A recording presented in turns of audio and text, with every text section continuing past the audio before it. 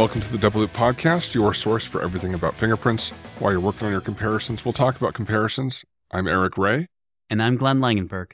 All right, Glenn, we're in the new year. We're still rolling with new Yeah. episodes, coming out usually a couple weeks after we re-record, but you still 9 days in here, still sticking with all your New Year's resolutions? Oh, yeah, Okay, for good. sure. And I actually had a great New Year's. Good. I haven't gone out, in probably 20 years. Yeah. And yeah, most New Year's are I look forward to just relaxing with the family and just kind of chilling. And most New Year's in Minnesota kind of suck anyway. They're cold and icy and don't want to be out on the road. But I was actually in Hollywood at the Magic Castle for New Year's. It was pretty spectacular. They do a costume party, a masquerade ball, and it was a lot of fun. It was kind of like a goth masquerade, so it was fun. Got to dress up there with a date. We had matching costumes, and it was cool. Were you a mind flayer again? No, I didn't do that. I wanted to be able to interact and actually eat and drink and such. So yeah, my costume was much more tamed down, but it was all fancy and kind of eyes wide shut sort of masquerade. Well, minus the orgy, mind you. But, casino night and magic and food and drinks and dancing. I've never seen dancing at the Magic Castle, but they had one of the big rooms open and had a DJ, and it was actually a lot of fun and toasting him a New Year's. So, yeah, I really had a great time. That's awesome. That's awesome. You? What did you do for New Year's? Well, New Year's was just home with just one kid this time. Two were out of town, and one went over to a friend's house. So, fairly quiet night. But earlier today, definitely not quiet. We started construction on a little bit of a remodel here where I'm getting a real office now instead of just using a corner of my bedroom. And today was jackhammer out all of the existing concrete in my front patio area so they could lay a new slab that's the same height as the rest of the house. So that was a whole day of trying to work while jackhammer's going on about 20 feet away. That's cool, though. It's exciting. It is exciting. Looking forward to moving into new digs here soon. So let's move forward with first the Patreon. Big thanks as always to all of our patrons with their contributions to our little show here. And if you're interested in doing the same, just go over to patreon.com/doubleloop-podcast. And I thought I would just mention in the new year that I am doing a class in Irvine, California. That's May 6th through 8th. The class is Practical Answers for Challenging Questions in the Courtroom. And that's the class I teach with Carrie Hall and Brendan Max, a defense attorney. So it's an opportunity for students to really talk to and get feedback from a defense attorney on some of the things that can be issues or challenges in the courtroom. Keeping in mind that students never have to testify in the class. They get to actually see Brendan cross-examine either myself or Carrie, where the instructors get cross-examined, not the students. So it's always kind of fun for the students to watch. Some sweat-inducing questions thrown at you guys. Oh, for sure. Even though I've been doing this now for a few years with Brendan, he still finds new questions to throw at us, new scenarios, and still kind of keeps us on our toes. Sure. So always fun. And have a Where in the World for you, Eric. Yeah, let's go with that. All right, if you're ready for this one. Okay, the first clue is that this country has the most castles in Europe. In fact, it actually has the largest castle in Europe. Okay. Beer is very popular in this country. In fact, a particular kind of beer, a Pilsner beer, comes from this country. And I believe it's actually one of the top consumers of beer in Europe. The sport that is considered their favorite sport is ice hockey. And they have produced a number of NHL stars, including one of my favorites, Jaromir Jagr, who was a Pittsburgh Penguin. Okay. The word robot was created in this country. This country's author wrote a book titled R.U.R. You might be familiar with that in the android literature, sci-fi literature. Yes. But now I'm not sure what the country is anymore. Okay. It was translated to English. Sure. And then finally, the capital city in this country is often filmed for other famous cities because it's very cheap to film movies there. So it often doubles as London, Paris, etc., sometimes even American cities, and such movies as From Hell, London, Les Mis, Paris. Some of the Mission Impossible movies and the Bourne Identity movies have all been filmed there. And also Far From Home, the Spider-Man movie, was also filmed here for Paris. Okay. Do you have any idea what country I'm thinking of? There's a couple in my mind, but I guess I want to say Romania? So close. No. Czech Republic. Czech Republic. And that's the city is Prague. Yes. I thought about doing a Prague rock question, but I thought that's a different kind of Prague, so it doesn't quite count. But anyway. It's funny. I thought I knew where you were going at the beginning, and then the robot question, I'm like, I can't remember what nationality the author was, but I knew I was originally thinking somewhere more Germany, but but I was like, nope, I know it's not Germany, so. The Pilsner beer comes from Pilsen in the Czech Republic. Anyway, some of those countries all blend together. You were in the right geography. They do. But, yes, definitely. The Eastern Bloc countries, I struggled differentiating every single one of them. That in Africa, it's tough for me to remember the specific differences. But a great series of clues, though, all the way from beer to sci-fi and hockey in between, which I guess is closer to beer, really. Now when you think about it. All right, well, let's move into the main part of the show then. Glenn, you were in Australia recently. Yes. And saw a number, if anyone has missed a few episodes here, a number of presentations, including our guest here today. Right. So we're going to welcome Andrew Chapman, or as I was told by his coworker, Michael White, who we've referenced many times, that Andrew is such a nice guy. Definitely call him Andy. And Andy works for the New South Wales Police Organization in Australia, which is in the eastern part of Australia. And he's been there for 21 years. He started as a scene of crime officer, or SACO as they are known, and became a fingerprint specialist in 2012. I had the opportunity to see Andy present on error rates and an error rate study that was conducted with Australian examiners. And Eric, I know how excited you are about error rates and these sorts of black box error rate studies, so I knew that we had to get Andy on right away. Absolutely. Andy, welcome to the show. Hey, thank you. Hi, Glenn. Hi, Eric. All right, Andy, welcome to the show. And to start off with our first normal question, how did you end up in the fingerprint field? Is this what you sought out to do, or did you come by it by chance, as many of our other guests have? Let's just say I took the scenic route. Sorry, scenic route for you guys. Yeah, so when I left school, forensics was not in any shape or form in my mind of what I would be doing. Actually, when I left school, I wanted to do marine biology.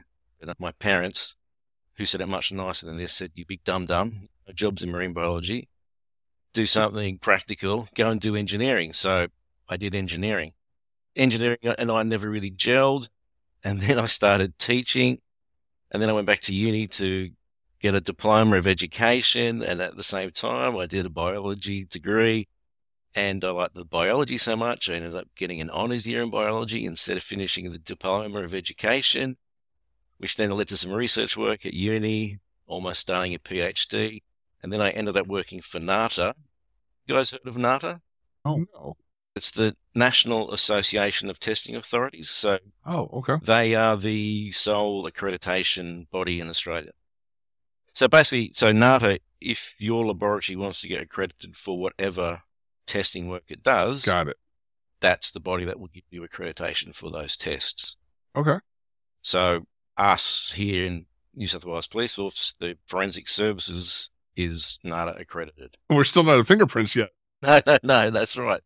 So at NATA, there was a girl there who had applied for one of these newly created civilian scene of crime officer positions, so the SOCO position, and I thought, that sounds pretty cool. And I applied when there was a little intake for country locations, and I'd managed to jag a spot, so packed up the wife and kids, and we went to regional New South Wales for about 7 years.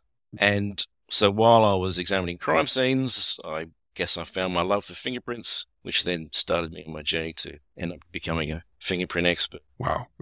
Everybody has their own way that they've seemingly accidentally fell into fingerprints. That is one of the more circuitous routes that we've heard about, but Nice. that's great. I'm sure you find that all of these past experiences of things that you did years and years ago will just suddenly and unexpectedly be helpful in what you're doing now. I've seemed to find it that way. Yeah, I think they are, definitely, definitely biology, that science area. Well, and engineering as well, with the maths and the physics and that side of it. But I don't know about you guys, but when I went to uni, forensic degrees didn't exist. Yeah. Was that the same in the States? Probably was. It depends on what university you went to. I think Glenn went someplace with a specific forensics program. I definitely didn't. I wasn't in the cards for me until after I got out and started looking around for what my degree might be useful for. But yeah, we all have our own path. So for the listeners, we thought that because we're going to dive into Andy's presentation and some of the findings, we thought that just because we have a lot of lay listeners, it might be helpful to define some things up front, because we're going to get a little jargony with some of the terms, and we're going to talk about error rate calculations and these terms and error rates like false positive and false negative, etc. So Eric, before the show, you were just mentioning that there's actually a pretty good resource, a surprising resource that describes these various terms. You want to talk a little bit about that and jump into that? Yeah. So as we go through all these terms, true positive, false positive, true negative, positive predictive value, true negative rate, false positive rate, all these terms, they're all laid out fairly well on the Wikipedia page. So if you just search for sensitivity and specificity, you scroll down a bit, you see this big table that lists off all these terms, and then how each of the calculations or the rates are calculated from the raw data. I've always liked the official term for this table is called a confusion matrix. And the first time you look at it, that's probably, confused Pikachu face. Once you kind of work through the columns and the rows, you can get a handle on it pretty easily. Right. It makes sense. But there are important measurements that tell you about the performance and efficiency of a test. So, for example, as a fingerprint examiner, we're routinely given either matching or non-matching pairs of fingerprints to compare. And when you're working cases, you don't know if they're a match or not, but you have to make a decision. And when you take a test where a test provider knows the answer, called ground truth, then when you make a decision that's either correct or incorrect, there's a measurement for what that is. So, for example, when you make correct decisions, such as true positive, correct identifications, or true exclusions or true negatives, that's an important measurement of the examiner's accuracy, and those are referred to as sensitivity and specificity. Sensitivity being correct identifications, specificity being correct exclusions when the images are coming from different people. Conversely, when you make a mistake and you say that it's an identification and the images are coming from different individuals, well, that's a false positive. And that can be a very serious kind of error, because the ramifications could be that, well, this person gets charged with a crime that they didn't commit and associated with a crime that they didn't commit, and the person's not the source of that latent print. Conversely, if you have a false negative decision, you say that there is not a match there when in fact they are coming from the same source, and the outcome here could be you potentially missed an opportunity to maybe catch a bad guy or stop someone from future crimes by identifying the source in a particular case. And those are the main ones that we're going to deal with. There's a couple of other ones. Eric, do you want to talk about positive predictive value and what your tables there say? Yeah, so what Glenn had mentioned, you can look at another way of looking at this. So that's the positive predictive value. So out of all of the IDs that an examiner makes, how many of those IDs are correct? So in that instance, again, matches up very nicely with what we do into court. Out of all the times someone said ID, they're presumably there in court because they said ID. How often are they correct?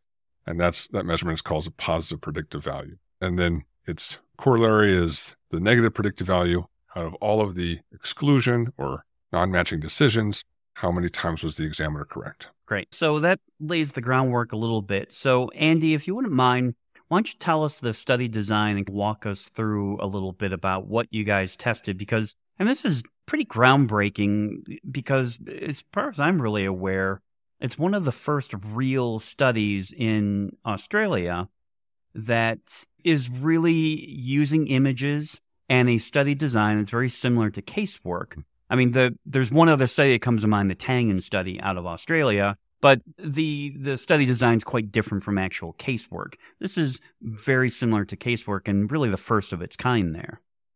Yeah. So that was the initial idea, was to try and make a study that would kind of replicate casework as close as possible. So the basic design is there were 40 trials, so 40 latent prints that would be compared. Those latent prints were presented to candidates with a set of 10 single-finger record prints, which had been drawn from a IAFS search. So the idea was that we would find the best close non-matches that we could from that IAFS search. So each latent print was scanned onto IAFS with the corresponding candidates coming back. Any candidate who could be easily excluded based on, first level detail was removed. So if it was different pattern type, or the ridge count was out, clearly out, that would be removed. So the idea was that we would get this closest non-match we could get. And then so each latent, if the examiner deemed the latent to be suitable, would then be compared to each of those 10 known prints, and they would need to make a determination whether it was identified, inconclusive, or excluded for each 10 candidates. Were they presented like an IAFS list where you had them ordered and scored as well, where candidates were effectively looking at a list, or were they randomized in their presentation? And then also, if they made an identification at the top of the list, is there any expectation to keep going beyond that, looking at the remaining, or would they have understood there'd only be one match possible in the list? Okay, good questions, Cliff. All right, so firstly, participants were told that the list was in IAFS order. So candidate 1 had the highest score, and candidate 10 had the lowest score. And they could see those scores?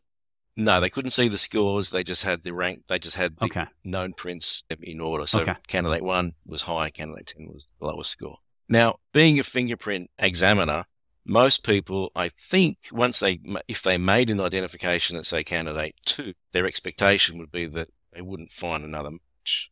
But they weren't told that explicitly. They were just told to make a determination for each candidate.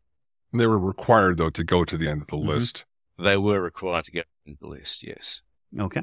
And were you able to vary the position as well if there was a match on the list, or did you just let it naturally fall wherever the scores fell amongst the non-candidates? No. So the position of the match, if the match was in the list, was artificially placed by myself, and that was just done in a random placement. Okay. So for the 40 trials, we had 29 with a match in there, and 11 had no matches of those trials. And then for those 29 with a match, the true match was just placed in a random spot. So out of the 10, about 3 times it was at the top of the list and about 3 times at the very bottom of the list. Yeah, roughly.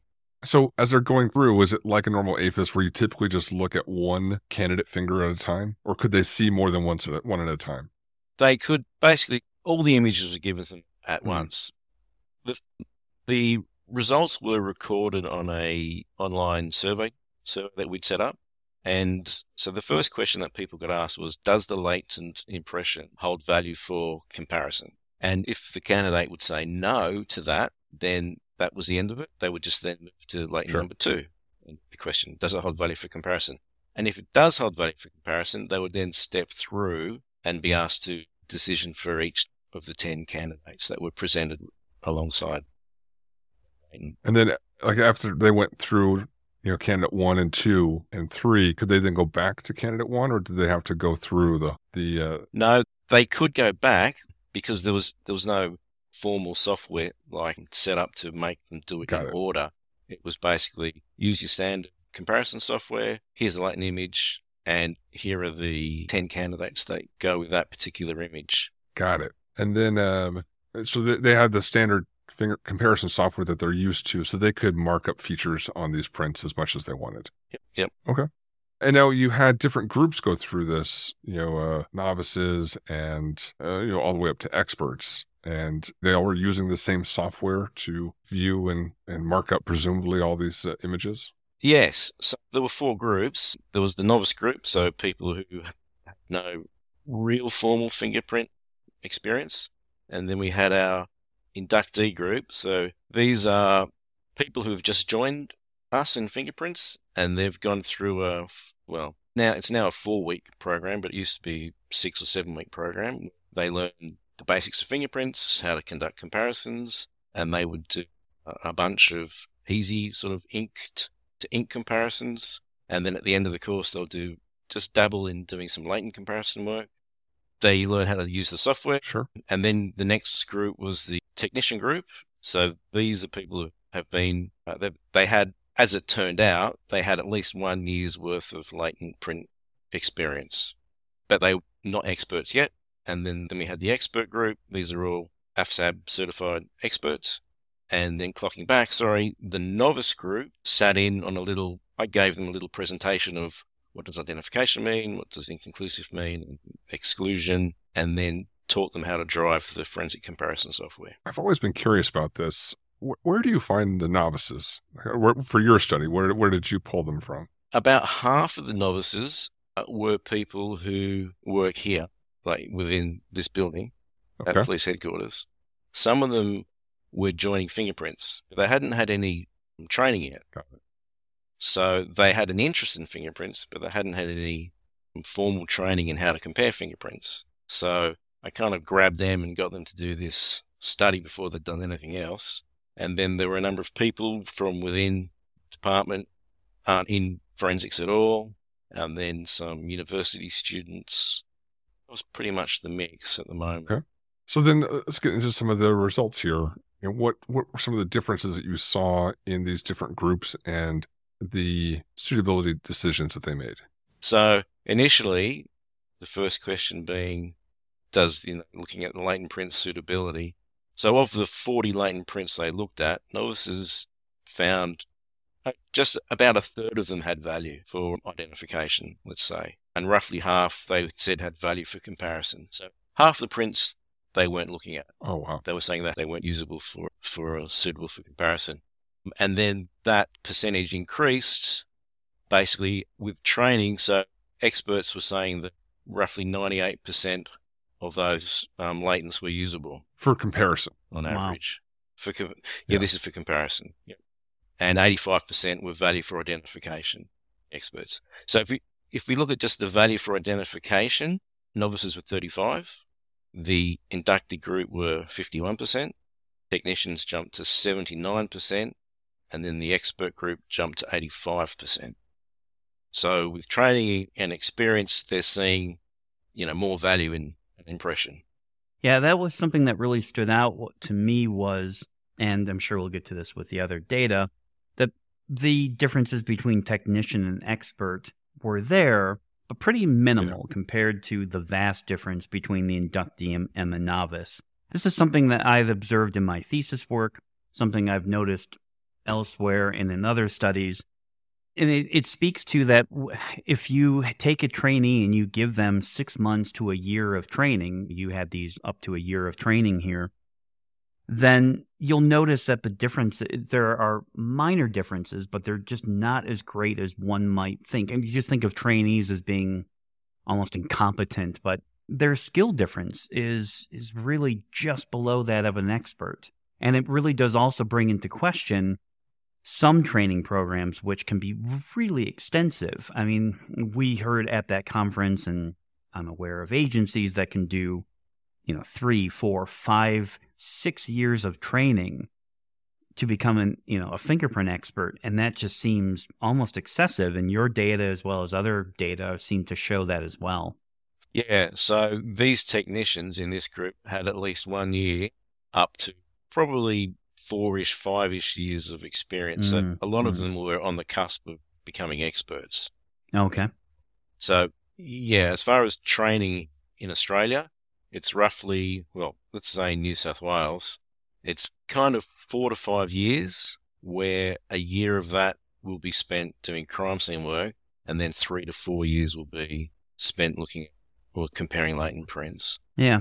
Roughly. There's some payoff. I mean, it's in your data. I've seen it in some other data. There's a couple of percentage points of payoff there, but really it does beg the question if some of these technicians could be doing property crimes or minor casework earlier in their career before having to get to this 4 or 5 year, 6 year, whatever it might be in some countries. It's such an extensive amount of time to commit to make sure that the person's ready for the job. Yeah. Sorry, Glenn. So when you say casework, what exactly do you mean by that? Well, I'm thinking, could, here at least in the United States, could some of these technicians start doing comparative work in property crimes where they're looking at auto theft or burglary or maybe some minor offense crimes as opposed to the more serious crimes against people? But could they be employed to do some of that work earlier on? But casework typically means doing the comparison and writing the report with your name on the report. Right. Okay. So, yeah, trainees here, or these technicians, they start looking at comparing, casework fingerprints, but then that will then need their results, obviously need to be verified by experts before being released. Oh, but they can write a report? No, they can't write a report, but they will write results. Sure. Yeah. Yeah, we call that, what's that, monitored casework, Eric, or supervised casework, effectively? Okay. Yeah. So no report writing until you actually get signed off as an expert. Right. All right, moving on. So, Glenn, it may come down to the samples here. It seems like from the survey at the end seem to be generally representative of casework, and that difference between the technician group and the expert group, you not be able to see a whole lot of difference or only a slight difference at this level. But if you stack the deck and use a data set that's only those edge level cases, then that difference may become more stark. I don't know. I'm thinking of other experiments here conducted in the U.S. and where exactly that happened, where it was stacked. And those differences were there, but again, we're talking about a couple percentage points. So move on to the next slide here. And what we're going to try to do is attach or make this PDF of the slide deck available to listeners here. It's just such a visual presentation that it really, I think, would help to see what we're talking about here for everyone listening if you're able to download it and follow along. But the next slide is talking about decisiveness. So how often these different groups reached a conclusive, meaning identification or exclusion decision, as opposed to no value or inconclusive. What did that show, in these different rates for these groups? All right. So once a participant had deemed that the latent print was suitable, they would then conduct 10 comparisons and basically just counted up how many times they said inconclusive or times they were definite in those decisions in that it was an identification or an exclusion. So we can see that experts sitting 99% conclusiveness. Is that a term? Yeah. So they're very decisive in the decisions that they make. The technician group was not much lower at 97%, which then fell away to 76% for the inductees and 70% for the novices. But you also have to bear in mind that novices are only looking at, half as many prints as the experts are as well. Oh, so this is not counting the no value ones. Good point. And would it be the case that if it was one of the non-mated trials, that would count for 10 conclusive exclusions if they excluded all 10? Yes. Okay. That's going to factor into your denominator, obviously, in your calculations. Yes. So if they did that's huge. A non-mated sample, if they did 9 exclusions and 1 inconclusive, you're counting that as 9 exclusions and 1 inconclusive. For this graph here, yes. Okay. So I really like this next set of slides here where you took this performance or this conclusive type of measurement and went beyond just like simple bar graphs and tried to show it on a grid with the top right corner the perfect examiner that always makes the correct and conclusive decision. Going to walk us through these few slides.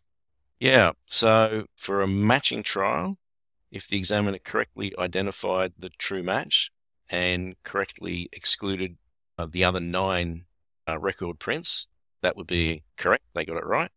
And for the non-matching trials, if they had 10 correct exclusions, that would be counted as correct. So perfect examiner would have had 29 correctly matching trials and correctly excluding in the non-matching trials. Now, my expectation was that no one would be perfect, not just because it's perfect, but because the latents themselves, I didn't expect all of them to be clearly identifiable or excluded. Okay. But there were some examiners who got really close. They were just one off, one way or the other, of getting to the perfect score of 40.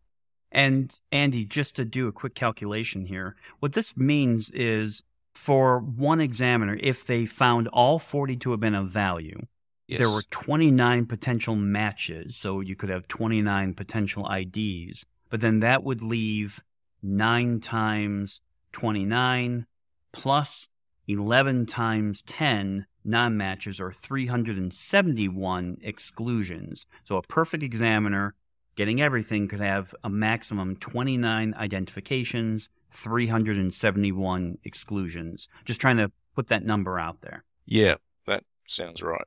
And for like the y-axis here, which is the all 10 candidates correctly marked as exclusion for the non-matching samples, if someone marked 9 exclusions and 1 inconclusive, then that counts as that whole set being not fully correct. Not fully correct, that's right. So this is looking at complete 100%, decisive correctness. Right. Yeah. So how did the novices do? Yeah, so novices did kind of badly, I guess, in the scheme of things. They were mostly bad on the non-matching trials, it would seem, where they couldn't correctly exclude everything. Because they had too many inconclusives. Yes, too many inconclusives, or they had marked those latents as being of value. Right. So it wouldn't count. There's a big cluster at 0, for the novices. Yeah, exactly. Yeah. And like you said, Eric, any one inconclusive is going to basically bring that down. Not count that sample, that latent, as being correct. That's right. It's a tough measure. That's true. Yeah. Yep. And then moving to the inductee group. So these are the guys and gals who 4 to 6 weeks of training. That group is quite spread out. You can see the graph. There's an improvement in the novice group, but they're not, I'd say their spread is probably bigger than the other groups we have. Yeah. But about half of them seem to overlap with the novices, and yes, half of them much better. Yeah. And then a few overlap with the technician and expert group. Yeah. Yeah. So these guys need to be fast-tracked. And then we have the technician group, which again showed an improvement in performance, and then the expert group, which had the best performance overall. But the data there was a bit of a spread there with a few of those examiners. Yeah. Who were being overly cautious, potentially. It's hard to say. Yeah. We see that in tons of other studies. There's always some spread, and, those are case-working examiners. Some are more cautious, and some are risk-averse, and some are not. Some are risk-prone or risk-philic. So in the expert group, you had kind of crossed out 4 outliers. Were they just outliers, or was there another reason why they were X'd out? That was my idea of a joke, Eric, where I was suggesting that I don't want to include this data for these 4 experts because they didn't perform well enough. Okay. Mm. And yes, that was my attempt at humour in the presentation. Because once those 4 are dropped out, the expert group looks much better. Yeah, I like keeping them, though. I think it says a more accurate story about the variability in our field. That's true, which it's there, it exists. Right.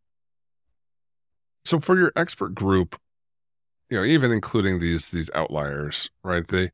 Everybody got at least 6 of the non-matching trials, of the 11 non-matching trials, at least 6 of them fully correct. Most people, at least 9, 9, 10 are all 11 of those correct. So maybe one or two, if any, of those samples, someone may have thrown in an inconclusive. But for the matching trials, it seems like there's a much wider spread, right? Most people got at least 16 of the 29 correct. Was that usually was that a high instance of false exclusions, or just a higher use of inconclusive on those actual matching samples? So it would have been a mix of inconclusives and false negatives. Okay. In those matching samples. I would presume, again, for the expert group, that if they made an ID, they're not also picking inconclusive on one of the other 9. So that can't be the reason why they didn't, achieve a full score on that sample. Well, you say that, but there were 2 experts, I think from memory, maybe 3, who actually had marked like an ID, a correct ID, and then for some of the other candidates, they had written it as inconclusive. Okay. So I'm assuming that they marked it as inconclusive because they couldn't sufficiently exclude that candidate. Good for them. They were right. Taking each comparison independently without letting the previous result bias the following result. Yeah. I can get behind that. So then you show here in this next section, bar graph for each of the 40 samples, and then the percentage of different conclusions used there. So for the matching trials, all the true positives, inconclusives, false negatives, and no values.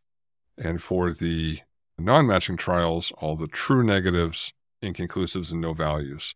I don't see any false positives in this graph here. Are they just so small I can't see them, or? So can you see that there are 4 shaded bars? Yes. Darker? Yes. So they are the latent impressions that were falsely identified. Oh, and they were all in the matching trials. Yeah, that's right. Interesting. Oh. So even though the true match was there in the list, I missed that. A non-match was incorrectly identified in those 4. Interesting. For those 4 latents. It actually has really interesting ramifications. Yes, it does. To some of the other research. And I'm immediately thinking about some of the firearm studies where they've been criticized for exactly this issue. This is actually pretty fascinating. Okay, all right, my brain's thinking about that. I can see this being problematic here in discussions of the noblest black box papers, but very interesting. Yeah, I mean, it just means that those other trials were important. Yeah. Those other non-mate they're often dismissed in some of these other studies going, well, if you made the ID, then you don't have to worry about these other ones. This is making me rethink a little bit about some of our theory here about good, proper study design. So no bad IDs in any of the non-matching sets? Just bad inconclusives. And inappropriate inconclusives, if you want to call it that. Yeah. And then, so in the rest of the data, in the matching trials, 1 correctly matching candidate and 9 other non-matching ones, and they just picked one of the other 9. And this is, again, right now we're talking about just the experts in this set, correct? That's right. This is just the expert data. And so then 1 in each of those 4 samples, so 4 erroneous IDs in this set? Well, interestingly, so the latent marked at number 26 there. Yeah. 2 examiners incorrectly ID'd that latent, but those incorrect IDs were different candidates. Oh. So still no repeated bad IDs. So verification would have theoretically caught every one of them. Yes, correct. Okay. Was there something about that latent print? Was it a really low quality or low specificity? It was a highly distorted impression with tonal reversal and slippage. So it didn't actually look like the true match. It looked like the ridge count was out and the core had become distorted, so it didn't look like it matched either. Great. That's a great sample. And in there, it looks like, let's see, about 1/3 of the examiners for that latent 26 also said exclusion to the correct sample. There were just 2 more that went a step further, not only excluded, I guess that would be 2 of the exclusions in that set, but then also ID'd the wrong one. And then 28, another one where you had an even bigger set, like half of the conclusions were false negatives, erroneous exclusions. Boy, I really want to see 28 and 29. Yeah, those are 26 or 29, I think would be great. Yeah. All right. So one of the things I'm already anticipating, I assume at some point you guys are going to publish this, and that's my assumption. That's the plan.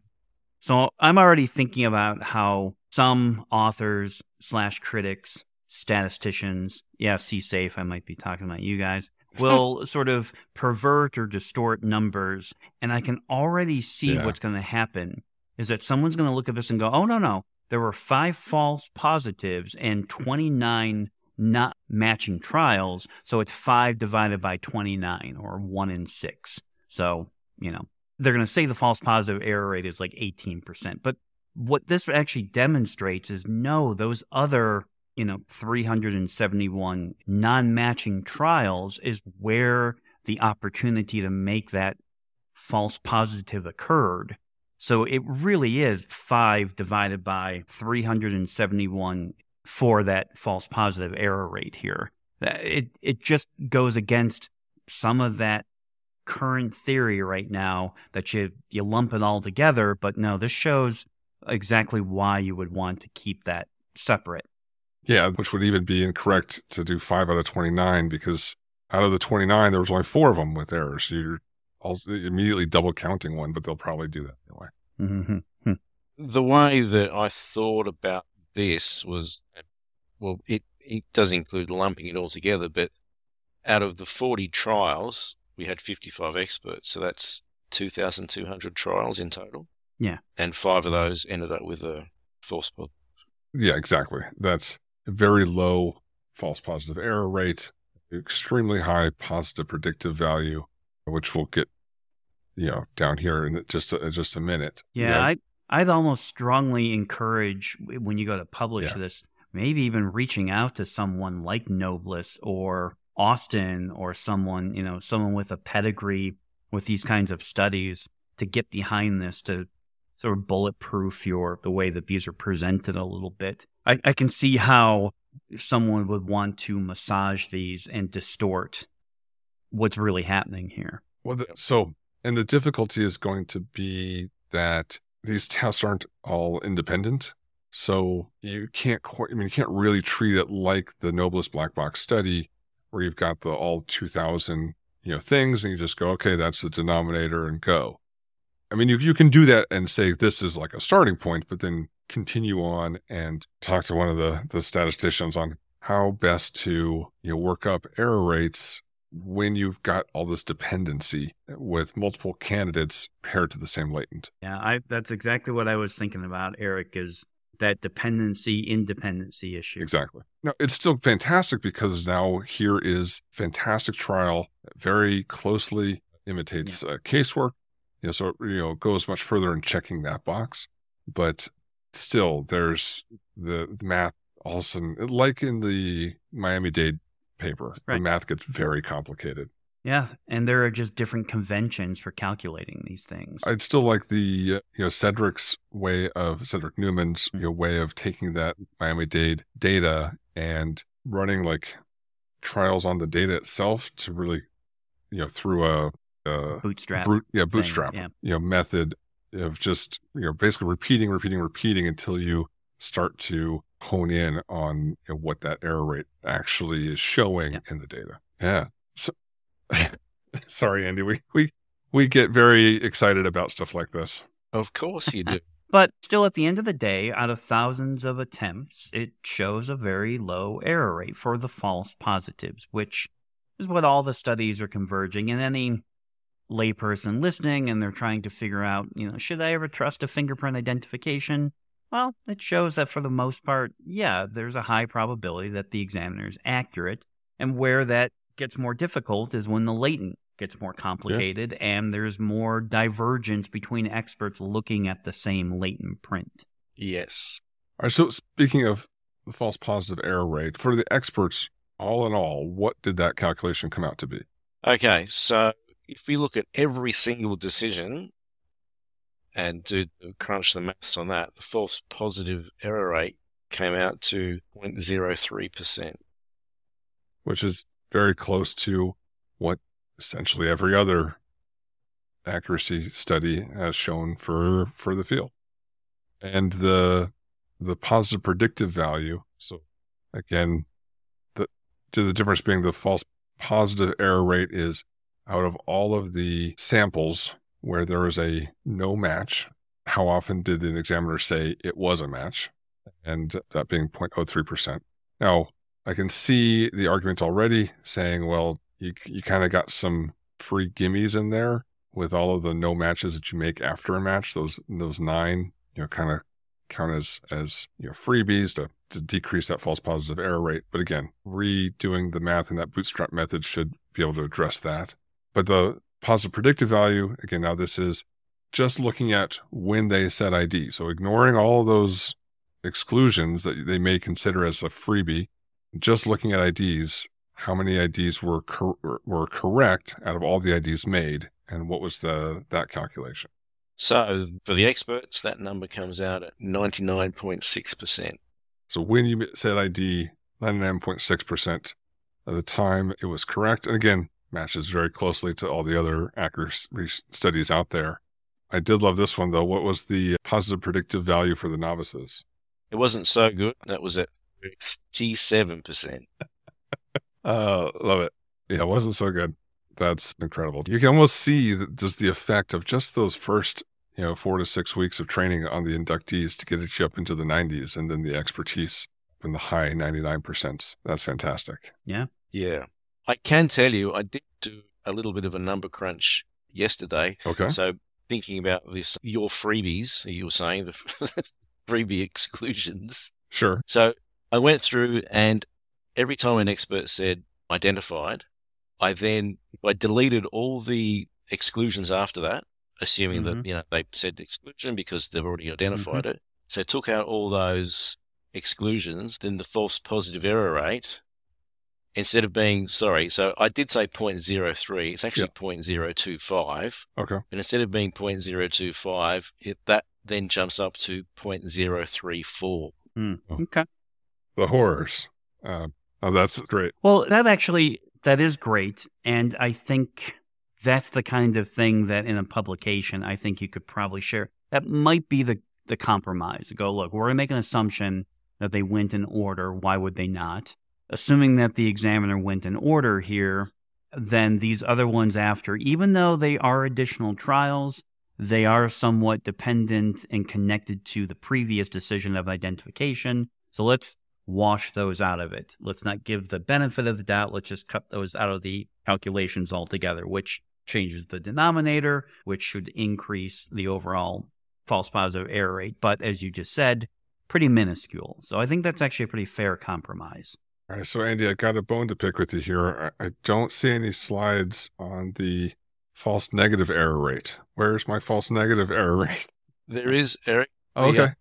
The examiner accuracy slide there for the matching trials, it does give the false negative There it is. error rate. Okay. I see it now. So 12% for the experts. That's a little higher than in the noblest black box studies. But what about the negative predictive value? Do you have that calculation handy? Yes. So the negative predictive value for the experts was 99%. What? Look right? That doesn't look right. Sounds pretty high.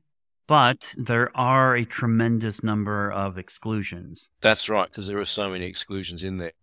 Yes. Yeah, so that's where it's sensitive to the priors. Yes. So what we're talking about here is, now go back to your Wikipedia page, looking at the total population for all the samples in the study. You have a thing called prevalence, and that is the percentage of positive samples to negative samples. So now in this study, you'd think, okay, we've got 29 positive and 11 negative samples. That's really weighted towards, positive samples, but it's not really. It's really, let's see, almost 400 negative and 29 positive. So yeah, that explains why that was so far off. And in the black box paper, they have a normalized predictive value calculation, normalized to 50% prevalence. So again, that'd be something to look at in the paper to see if that can be calculated.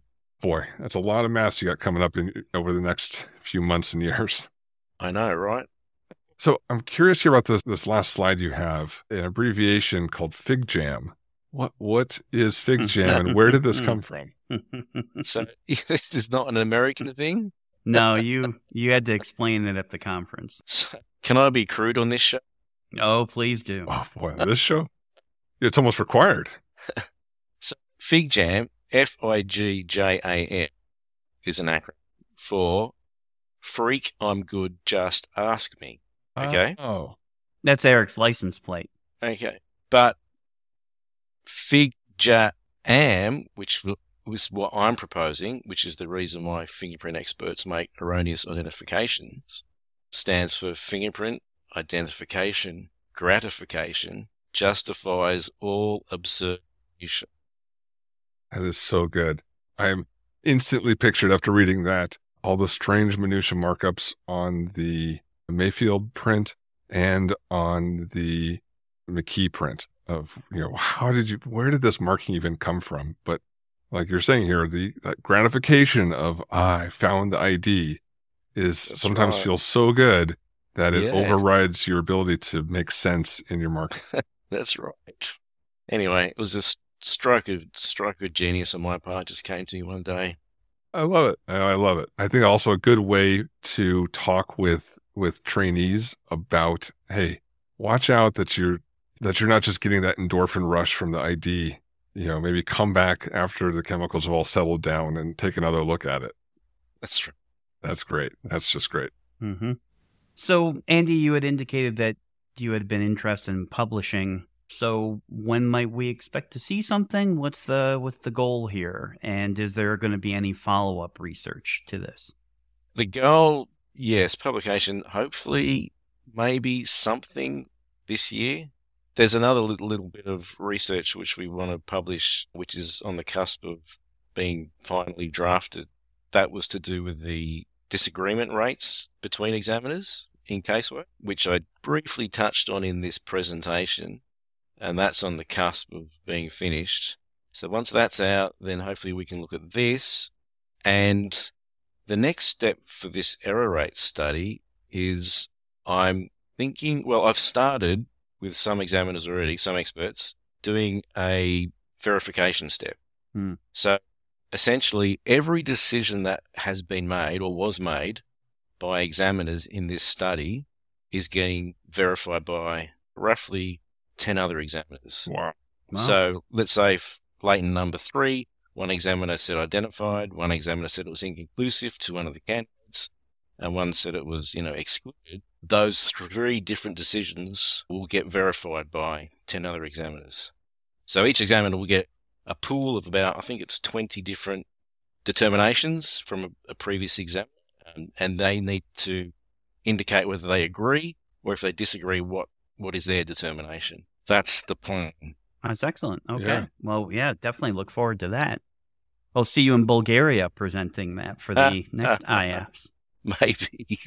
That's really exciting. I can't wait to see all this, especially in going that next step from these raw numbers with this initial look to that next set of calculations with the taking into consideration the dependence that some of these calculations have. So what's also great is that it's great to have similar designs and compare directly, like old black box, new black box. But it's also great to be able to just see different approaches, like what we have with Miami-Dade, and now this one where it's more complicated. There's more stuff to pull out, but it also gets that closer to real casework, kind of in this case more like casework in APHIS candidates, and Miami-Dade in manual comparisons to a full person, both kind of different ways.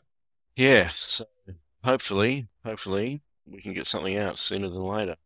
Well, Andy, thank you so much for coming on the show and sharing all of this with us. Super interesting, and only wish I could have been there as well, but having Glenn go and bring it all back is I guess, a close second best. But absolutely thrilled that, Glenn was able to see this and bring it back so that we could talk about it here on the show. Yeah, thanks for having me. And, as a long-time listener and first-time caller, just like to say kudos to you guys for producing, this excellent podcast, because, the information you provide and the commentary you give is just invaluable to, us fingerprint regular guys. Well, thank you very much. You're not regular anymore. You're in the pool now. Welcome to the research pool and the criticism. Absolutely. No, I'm now thinking. So last year, I was talking with some folks from Australia about erroneous exclusion training, and it looks like the data is there saying that there's a need for a little bit of work there. So, get another little benefit of the research of identifying, what people need practice on and training on. Yeah. So, that's right. The whole notion of what is an exclusion is not well understood. Yeah. Getting everybody on the same page. I mean, everyone probably has their own idea of what it is, and they're sure that, this is it. But, making sure all those different ideas are the same. Everyone's aiming at the same target. That's the challenging part. Yeah, completely agree. All right, well, let's go and wrap up the show here. Again, thanks again, Andy, and for all the listeners out there. First off, if you want to send us any questions, or comments about this episode or any episode, you can send us emails, eric@rayforensics.com or glenn@eliteforensicservices.com. You can go to our webpage. There's the links there for our merchandise store. You can support us that way or by following the link there to the Patreon page or just looking up Patreon Double Loop Podcast. And then remember, the opinions expressed on the show are those of the speaker, not necessarily anyone that they work for. And with that, so thank you guys for listening to another episode, and talk to you next time. Bye, everybody. Have a great week. Thanks for having me, guys. It's been a pleasure.